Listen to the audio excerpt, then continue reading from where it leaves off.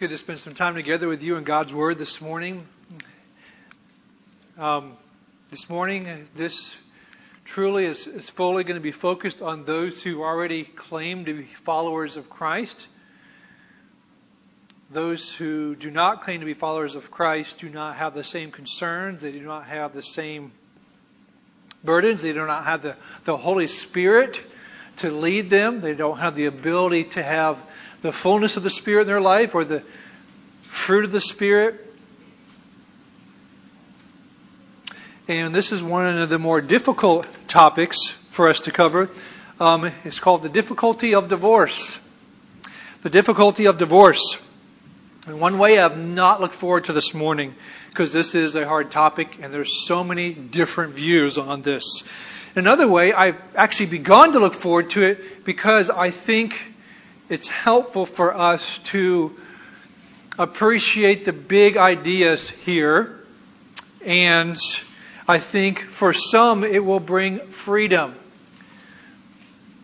For others, it'll cause them to think and perhaps reflect. I've been told by multiple people, one of our past pastors, Pastor King, had one view of divorce, but then as he went through it with not himself, but with I think one of his children, he did make a modification to his view. Chances are our original view on divorce is based on what we've always been told, and usually there's nothing wrong with that. But as we face the realities of it, we begin to look at other aspects that we can consider from Scripture. So I want to dive right in to our text after I pray. Thank you, Lord, for this opportunity this morning. I pray, Spirit of God, that you would work in our hearts, give us understanding, enlighten us, open the eyes of our understanding. If there's an area where our heart is hard, that you would begin to soften it. If there is an area where we just need encouragement, I pray that would be the case this morning as well. Thank you for your ministry for us. We pray these things in Jesus' name. Amen. We're now in Mark chapter 10, and we're looking at the first 12 verses. And Jesus left there, and went to the region of Judea and beyond the Jordan. And crowds gathered to him again, and again, as was his custom, he taught them. And Pharisees came up, and in order to test him, they were not genuine with their desire with him. In order to test him, asked, "Is it lawful for a man to divorce his wife?" Again, as we've seen in multiple places, they were crafting questions to try to trip up Jesus because this was a hot button issue. And it still is. Jesus answered them, "What did Moses command you?" They said, "Moses allowed a man to write a certificate of divorce and send her away." And Jesus said to them, Because of your hardness of heart, he wrote you this commandment.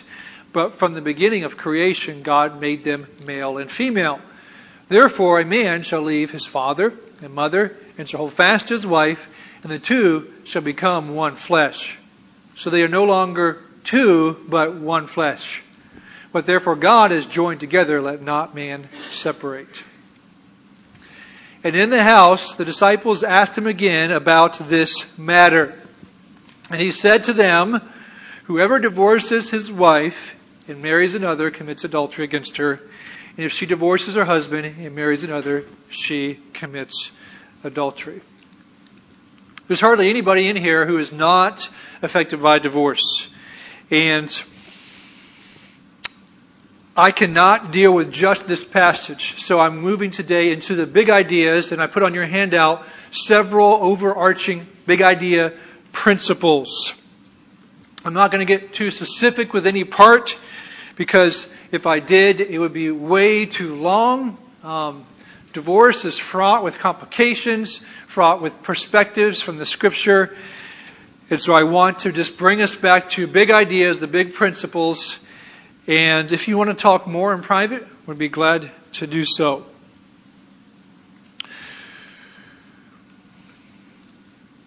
So I want to start with just giving you the Bible passages on divorce. These are the main ones. There's some other minor ones. But you have the Old Testament passage, Deuteronomy 24, that the Pharisees were referring to in their question to Jesus. And then you also have Jesus' mentions of it in Matthew and Mark. And then you have some things that Paul said in his first letter to the Corinthians. So, we're going to move down. We're going to go through several big idea principles. First of all, today, as we're looking at this text in Mark, this was a narrow question by the Pharisees about a specific controversy based on specific parts of the Mosaic Law covenant. And I am going to use the abbreviation from here on out, MLC, to refer to this Mosaic Law covenant. When it comes to the Mosaic Law covenant, it is probably one of the most confusing matters of Bible doctrine today. The law covenant that was made under Moses between God and the people of Israel is no longer in effect today. You say, yeah, I get that. But then there's lots of principles that have been passed down from century to century by the church that find their primary basis in the Mosaic Law covenant instead of the New Testament. I'll give you one example. Tithing. It's a scriptural principle rooted solely in the Mosaic Law covenant. It is not something that is instituted in the New Testament. I'm not saying it's wrong. I'm just saying this is why it's confusing. Because matters that are rooted primarily in the Mosaic Law covenant stopped at the time of Christ and then do not apply to the church today. But it's very confusing because the church retained lots of principles from the Mosaic Law covenant. Not ones that are bad, but this is why it's confusing. Here's somewhat of a side note as we're talking about divorce here under the Mosaic Law covenant. When it's spoken of in Deuteronomy 24, most people would say who have studied the Old Testament a lot, they would be scholars, they would say that divorce spoken of in the Mosaic Law covenant was from the perspective of addressing husbands and not wives. And this was a matter of protecting women under the Mosaic Law covenant from the abuse of men.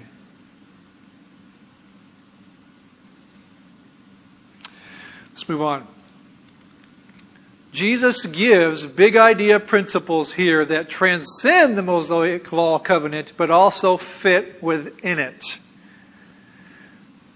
Sounds a little confusing. Let me say it again. Jesus gives big idea principles here that transcend the Mosaic Law covenant, but also fit within it. So I'm going to try to make this a little clearer by giving a mini lesson on the law of God. Okay? And I want to do that by one of the best New Testament passages to clarify this confusion. And that is in 1 Corinthians chapter 9, verses 21 through 22.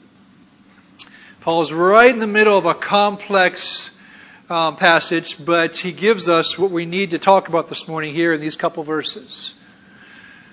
Verse 20, to the Jews I became as a Jew in order to win the Jews. To those under the law I became as one under the law, though not being myself under the law, that I might win those under the law. And there the law is referring to that Mosaic Law covenant between Israel and God under Moses that's no longer in effect. Verse 21, to those outside the law, I became as one outside the law. He's saying, I became as one outside the Mosaic Law covenant. But then he goes on, he wants to clarify something here. He says, not being outside the law of God, but under the law of Christ, that I might win those outside the law. So I'm going to try to make some applications here. Principles about God's law. We are not under the Mosaic Law covenant, but we are not outside God's law. We are now under the law of Christ. Since Christ came and ascended into heaven, through Christ's teaching and also through the teaching of the apostles, they have established a new body of living and expectations. And some of those expectations and those teachings are exactly the same as the Mosaic Law covenant. Others are not. There is some similarity or some overlap, and there's some things that are different. The law of Christ began when the Mosaic Law covenant ended. And then God's law is present in both the Mosaic Law covenant and the law of Christ, but with different ministries. And if you want to study a scripture passage that explains the different ministries of the Mosaic Law covenant versus the law of Christ, you can look at 2 Corinthians chapter 3. And so, as we look at the teachings of Jesus, one of the more confusing things is that Jesus, often in conversation with the people during that day, they were still under the Mosaic Law covenant. So he references that, and he teaches them in accordance with the Mosaic Law covenant. But often in his teachings, he takes it beyond the Mosaic Law covenant to the overarching goal of God's law in general. And that is what he's doing with this passage on divorce. He specifically dealt with the Old Testament passages and what was said, but then he goes and he gives the big principle as well of God's intent. So hopefully that brings a little bit of clarity. Now we're going to move on.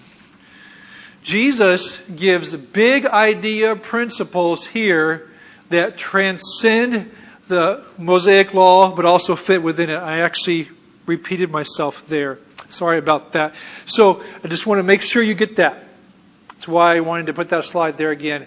Is that although God's law is present within the Mosaic Law covenant, there are truths that are bigger than the Mosaic Law covenant, although the Mosaic Law covenant contains God's law. Probably confused you, but I'm trying not to. So let's move on. Divorce is intensely difficult. No surprise there. However, divorce is not God's intent.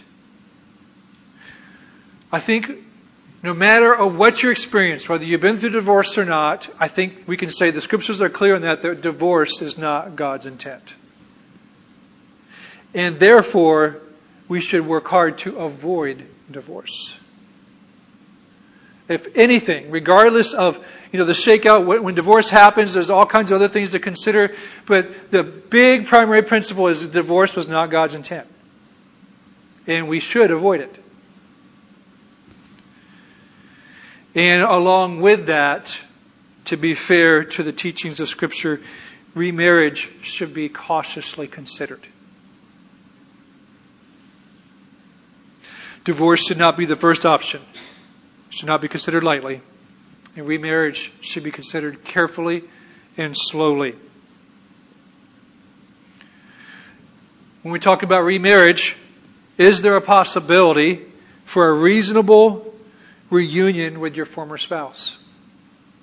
I think as we look at the scriptures, because of God's desire for us to avoid divorce, and if it does happen, He desires reconciliation, so we must consider, is there a possibility of reconciliation? That should be a consideration before remarriage happens. We should at least consider this. We should give it time. We should pray about it and get advice. Some people decide that they're not going to remarry their former spouse if it's still an option. But they also decide that they're never going to get remarried either. Others do get remarried. It's very hard to make a categorical statement here as you take all the scriptures and try to bring them together. It's very hard to make a categorical statement here. It's very hard to say, you must never, or you must do it this way. Very hard to do that with the scriptures that we have. And then there are those who have been remarried, and although there's been complications with the divorce and remarriage, they've generally had a wonderful experience. Divorce can sometimes bring reproach. Not in every case. But this is a consideration from the scriptures based on what Jesus said in these words, because it is not God's plan, and some divorces to the majority of people can seem unnecessary. At least of God's people. If you're not a Christian, we do not expect Christians to have, or non-Christians to have the same considerations as Christians. But among God's people, as they make value judgments and discernments of some divorces, they can consider that it brings reproach. It brings a character question in play. This is very, very hard to sort out. Now, it doesn't happen in every case. In some divorces, many of God's people, the majority of God's people say, yeah, it was hard, it was tough. The right effort to keep the marriage together was put into place, and it didn't work. And there was a major sin in play by one spouse to the other. And there was an effort, at least by one spouse, to keep the marriage together and obey the Lord.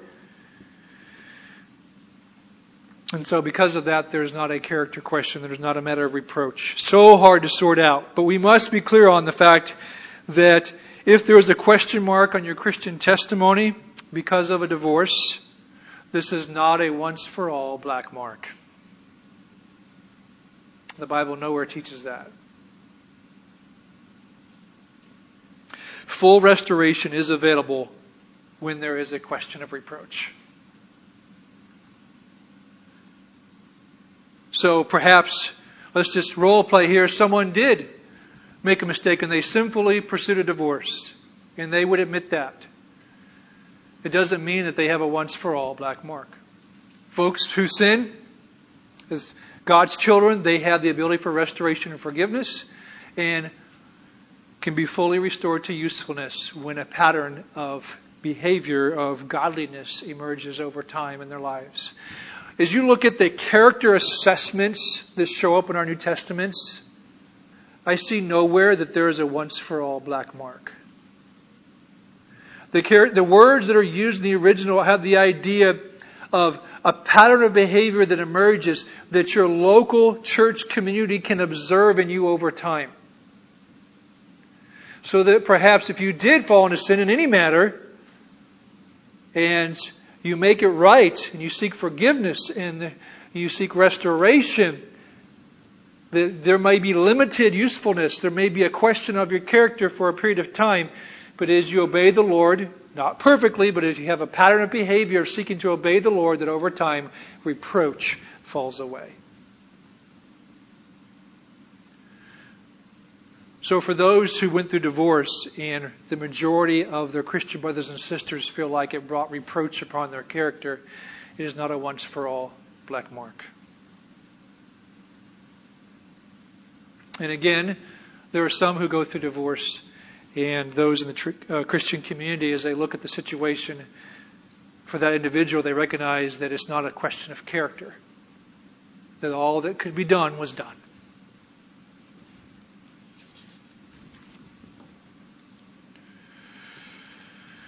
Divorce will always have deep wounds associated with it.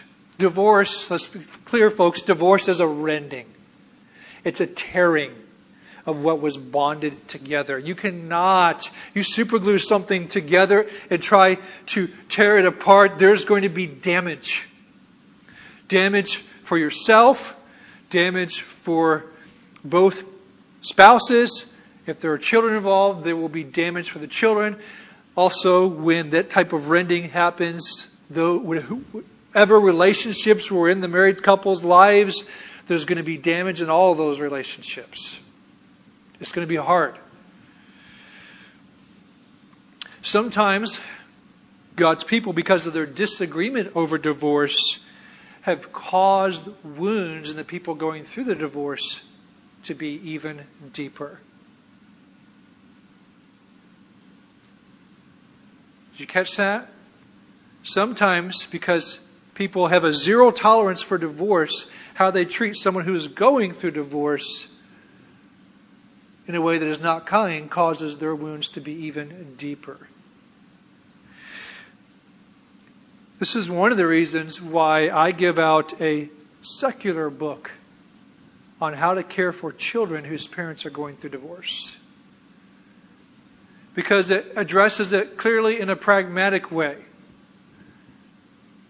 with how to care for children and strategies to help the children heal and strategies to give the parents who are going through divorce to help their children not carry deep wounds that destroy them and cause trauma in their lives. I'm not saying you should throw out your conscience on divorce. But what I am saying is that you need to treat someone who is going through divorce after you've had your conversation. If you have a concern, have your conversation. I'm not saying don't do that. Tell them you have concerns, you don't think they should do it. And once you've made that plain, as long as they are somebody who is trying to do right and love the Lord, even if they're struggling, now care for their soul, love them, help them with their children as well, if there are children present. The pursuit of happiness and fulfillment are elusive. A lot of divorces happen in the name of happiness and fulfillment. And if that is the primary objective when you're pursuing a divorce, let me just say that that is elusive. You're grabbing after something you're not going to be able to get a hold of that way. That has to be considered. It is true that many married couples, one spouse, the other, feels that they have married a very difficult person. And their life is complicated and hard. And they would call themselves unhappy. I don't want to minimize that, but I want to be careful that you don't fall into the trap of making your happiness and what you think will make you happy as the reason for your pursuit of divorce. Because in reality, that will trick you. It's elusive. It will just go right through your fingers. You will not be able to grasp it. Here's something else, though. Brokenness and trauma are relevant. Maybe someday I will do a whole series on trauma. Because in order for us to look at our own brokenness and the brokenness of others who have gone through significant trauma, we need to understand how this works.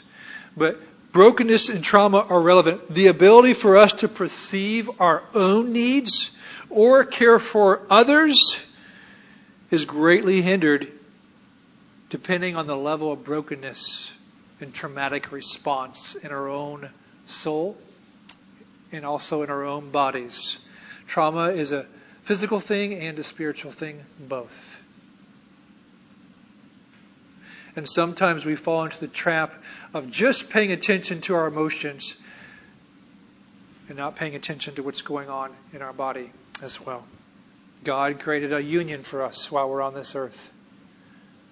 And both are involved, especially as we talk about trauma. If you have gone through traumatic experiences, it is possible that you have become dysfunctional through no fault of your own. And you need special help.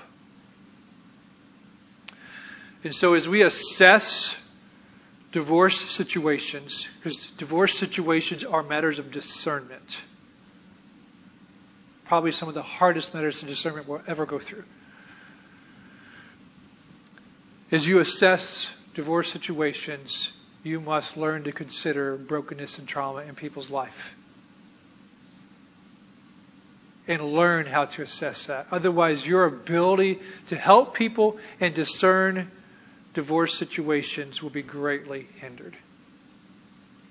Because folks who are dealing with traumatic responses because of their level of brokenness, if you don't understand traumatic response, you could make it worse, cause their wounds to be worse,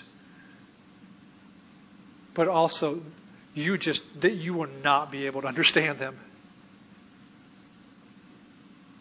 Because traumatic response, if you don't understand it, is so counterintuitive to the way many people think.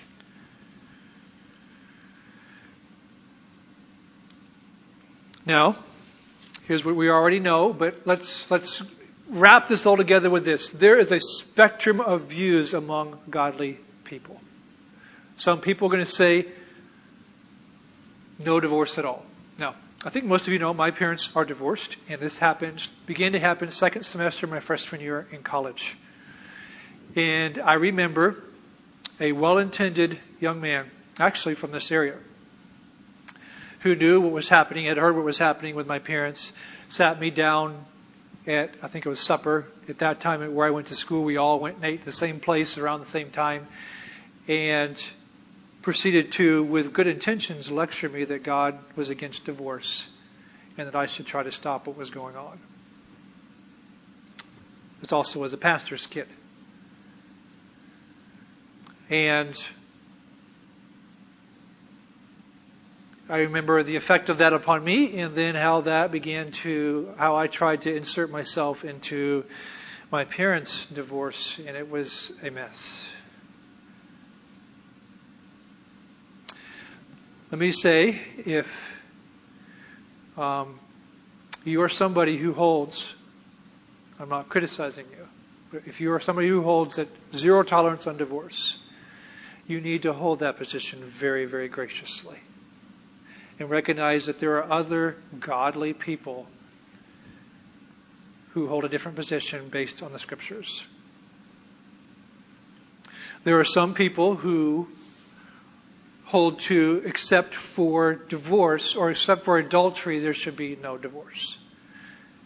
And usually they take that out of Jesus' teaching in the Gospels.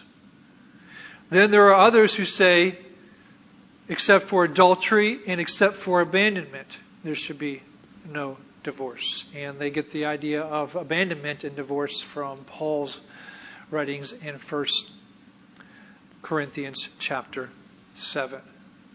Then there are others who take it as a matter of discernment because the Scriptures, they don't bring it all together and put it in a nice neat bow and just give you the if-ands of everything. There are others who, and this is where I am, where I would say it's a matter of discernment. And the Scriptures expect, and they use phrases all throughout that indicate that this isn't all that could be said on this matter. And in fact, you are supposed to use discernment. What if there is physical abuse? What if there is drug use? What if there is sexual abuse? You could go on and on and on. And there are plenty of situations where perhaps one spouse has sought to bring reconciliation extensively to a marriage, but it's about to take them under. And they have sought to do right for a period of time. Or perhaps divorce happened when you weren't a Christian. Or maybe it happened when you were a Christian that was very immature There's just so many ifs and ands and buts and just so many things to work through. But what we need to keep in mind is that there is a big principle. We can be clear that God does not want divorce, and we should avoid it. We need to be very careful about remarriage and consider reconciliation to our former spouse if possible.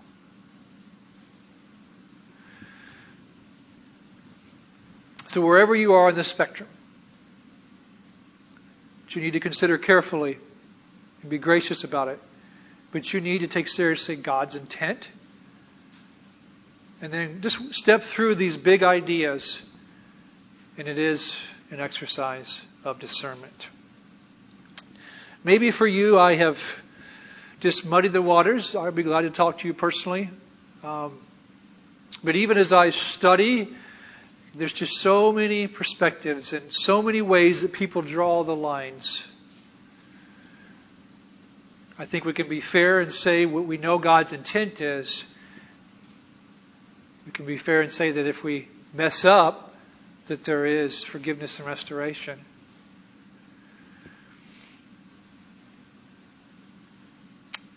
And we can honor the Lord even in the midst of this very difficult process. All right. You can spend a couple moments responding to the Lord.